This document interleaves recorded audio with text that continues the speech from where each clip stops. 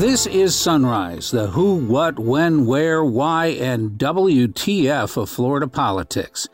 I'm Craig Kopp, wondering if the 2022 Florida legislative session has caught COVID. I don't want to suggest that this is, going to wipe through the Capitol or anything. Some legislators are absent because of testing positive for COVID. In a moment, we'll try to get to the bottom of how extensive this outbreak may be. And a bill to protect the national anthem has been voted out of committee. Who doesn't play the national anthem now? A bigger question, though, is who is teaching critical race theory in Florida schools? The Senate Education Committee has approved Miami Republican Senator Manny Diaz Jr.'s bill called Individual Freedom. It would essentially ban teaching in schools that might cause emotional distress in students based on their race. An individual, by virtue of his or her race or sex, does not bear responsibility for actions committed in the past or by other members of the same sex or race. An individual should not be made to feel discomfort, guilt, anguish, or any other form of psychological distress on account of his or her race. And the bill puts similar limits when it comes to sensitivity training at the workplace. That led Democratic Senator Tina Polsky to warn about lots of future lawsuits against businesses. We're telling a company if they want to teach anti-discrimination, they want to teach diversity, they want to teach unconscious bias, which is a course in the Florida Senate, that they are potentially creating a cause of action from a disgruntled employee. I do this all the time. People bring lawsuits because they get terminated and they're really upset. And they try to find a reason as to why they were terminated. So imagine a man sitting in a sexual harassment training and he doesn't like the way it's portrayed. And then 2 days later, he gets terminated for something. He's going to sue under this law. I am telling you, this is going to open up the floodgates to frivolous lawsuits. Though Diaz said he's not trying to stop conversations about historical wrongs or pretend that discrimination doesn't happen, Democratic Senator Lori Berman said this bill is a conversation stopper.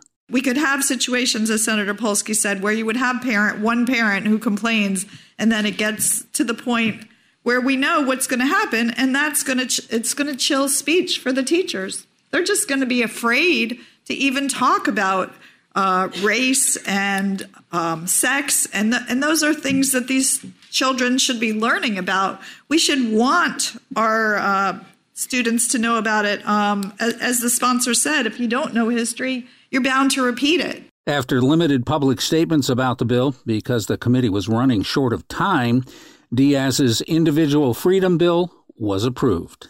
Florida Democrats this morning held a virtual news conference. They're planning to do this throughout session. And not surprisingly, House Minority Leader Evan Jenny fielded a question about a redistricting map dropped late Sunday by the office of Governor Ron DeSantis. As I look at it, from what I can tell, the governor rolled out his own maps unrequested on Martin Luther King Day that will probably end up leaving less African-American representation in Congress. That is basically what we saw happen over the course of the last 24 hours. I think it is a map that shouldn't even be considered under any circumstances. Anything that violates the laws that we have in this country in terms of access for people of color and for minority communities needs to be protected. And unfortunately, the governor's proposed congressional map goes in the complete opposite direction, and if anything, guarantees less African-American representation in Congress. Jenny was also critical not only of Governor DeSantis, but past legislators for not making moves on what has become a real crisis in the state, affordable housing. 5 Florida cities are in the top 10 right now for rising rent prices. We are concerned because even though affordable housing has been a quote-unquote top priority for this legislature in years past, nothing really has come to fruition, and Floridians are still struggling to find a decent place to live.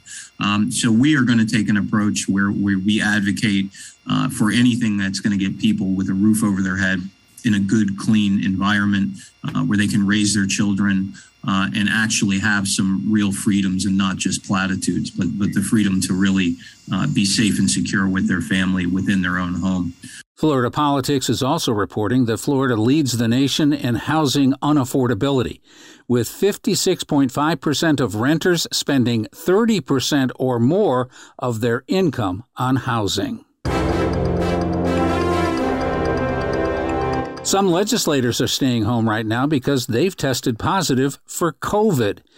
It's a little difficult to know exactly how many are out with coronavirus, but Florida Politics reporter Christine Jordan Sexton says it's not surprising some legislators are getting COVID because this session there are no COVID mitigation protocols. We're only a week into this, right? So it's hard to tell what exactly is happening, but we know that this spreads very quickly. We know it spreads more quickly than other variants, and we also know this year they're not taking the steps that they took last year to, require people to test make sure that they took tests, that they didn't have COVID before they came into the Capitol.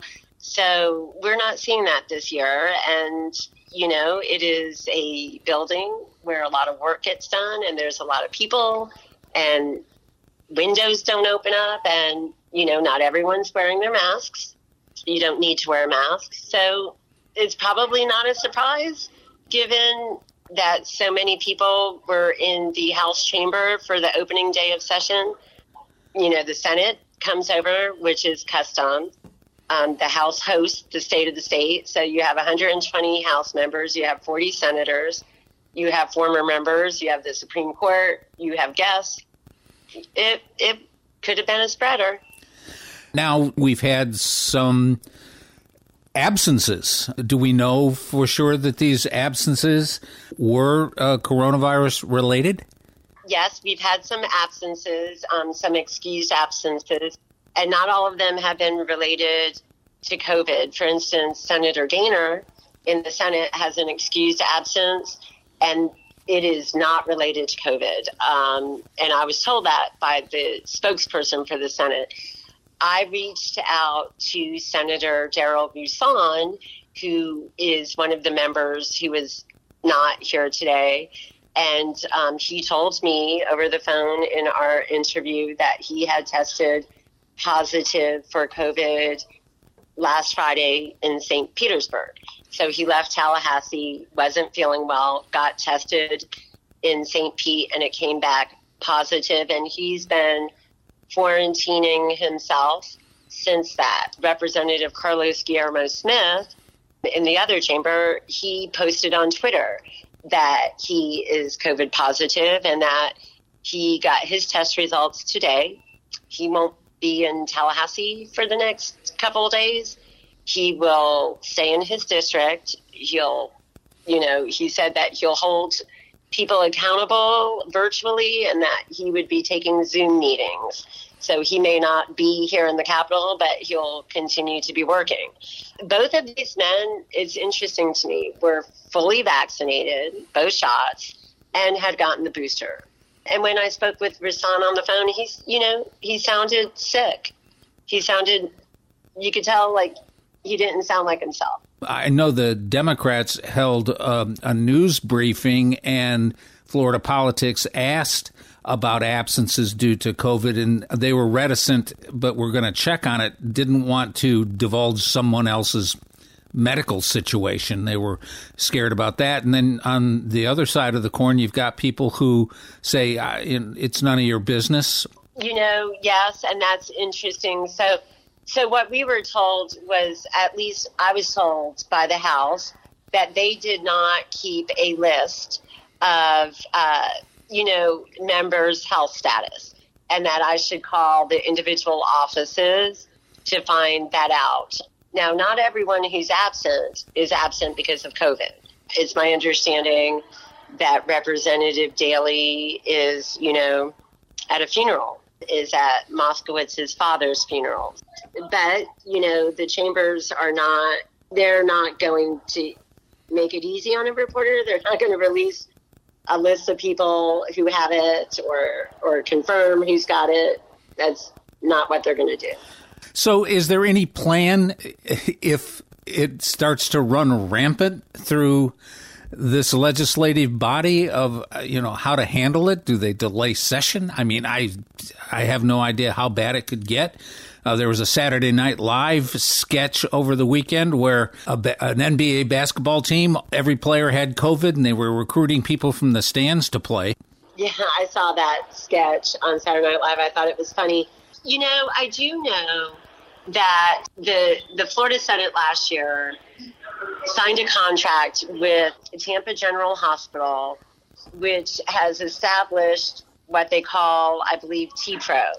And really, it's Tampa General Hospital working with people at the University of South Florida College of Public Health or College of Medicine.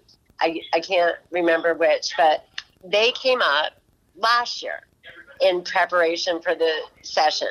And they went through the building and they came up with ways to try to abate a spread, right? Not only did the legislature last year, or at least the Florida Senate last year, require people to be tested for COVID before they could come into the building, they took precautions. They rearranged, I think the elevators being rearranged in the building were because of COVID. Like, it seems like they rearranged how the elevators ran to try to limit the numbers of people that can be in an elevator, because during the height of the session, it's not surprising for 8 people to be in an elevator, shoulder to shoulder.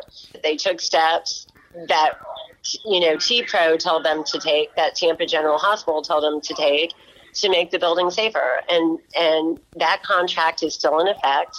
So the Senate is still working with T-Pro, I was told right before the start of the session. But I don't want to suggest that this is, going to wipe through the Capitol or anything.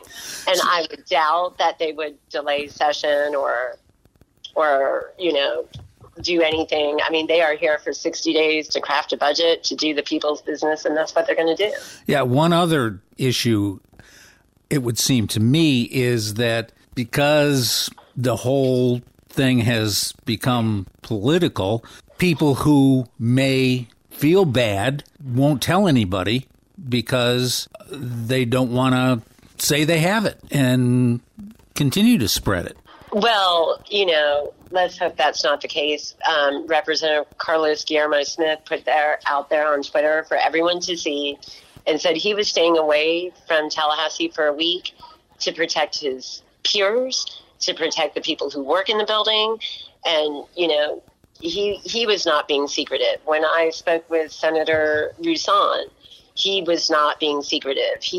From the minute he got his test result, he was self-quarantining in Tampa, and he's not up here, and he hopes to be up before the end of the week, because the Senate is going to meet. The full Senate will meet, I believe, on Thursday, and in session. And he doesn't want to miss session. That's important, right? Yeah. But he's self-quarantining, so I don't want to suggest that people are being secretive or they're not sharing the information. I think everyone understands the seriousness of this. I don't want to think that just because someone doesn't wear a mask or someone doesn't believe in a vaccine mandate means that they'll knowingly turn around and infect someone. I'd like to think that's not the case, and I don't think that's the case. It doesn't appear to be, and that is the good news, I would say, coming out of this story at this point. Christine Sexton, I appreciate your time. I know your session is hard on the phone battery, and I hear yours is going low. I appreciate the time today, and we'll talk as the session proceeds. Well, I appreciate it. Thank you for the time. Here's some of what's happening in Florida politics today.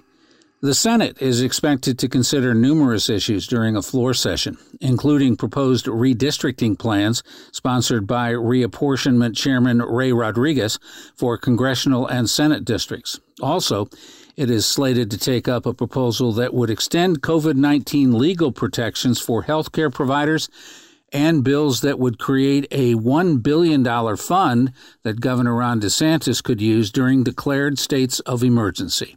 The Senate Agriculture Committee will take up a proposal that would require employers in industries like agriculture, construction, and landscaping to take steps to prevent heat illness among workers. The Senate Governmental Oversight and Accountability Committee will consider a bill filed by Chairman Jeff Brandes of St. Petersburg that would provide a public records exemption for information about applicants to become presidents of state universities and colleges. The Senate Health Policy Committee will take up a bill that would require health insurers to provide coverage for hearing aids for children through age 18. The House Professions and Public Health Subcommittee will consider a proposal filed by Representative Aaron Grahl that would prevent doctors from performing abortions after 15 weeks of pregnancy. The House Pandemics and Public Emergencies Committee will consider a proposal that would help prevent closures of religious institutions during declared emergencies. The House Civil Justice and Property Rights Subcommittee will take up a bill that would make changes in the state's sovereign immunity laws, including increasing a limit on payments by government agencies in lawsuits. And the House Commerce Committee will look at a proposal that would repeal a law about limits on the sizes of wine containers. Florida State University President Richard McCullough will give a State of the University address during a meeting of the Faculty Senate today. And this morning, Charlie Crist, candidate for governor of Florida, will join a group of parents from across Florida's diverse communities for a virtual press conference unveiling the newly formed Parents for Crist Coalition. And finally, Sarasota Republican Senator Joe Gruters has taken a first step in protecting the national anthem at pro sports events. This bill requires that the national anthem be played before games at professional sporting events at taxpayer-funded venues in writing. A failure to meet this contractual obligation constitutes a default of the agreement and may subject the team to a prohibition on future contracts and fines paid directly to the state. Failure to comply would allow the Attorney General to intervene and enforce the provision. That is the bill, Mr. Chairman. Here was the debate on the anthem bill in the Senate Commerce and Tourism Committee. Who doesn't play the national anthem now? Senator Gruters. Thank you, Mr. Chairman. I don't know if there's any known instances in Florida. This is just to make sure, as a proactive approach, to that people continue to play it. The anthem bill was approved out of committee. That's it for today's edition of Sunrise. I'm Craig Kopp. Join us again tomorrow as we do another daily dive into Florida politics.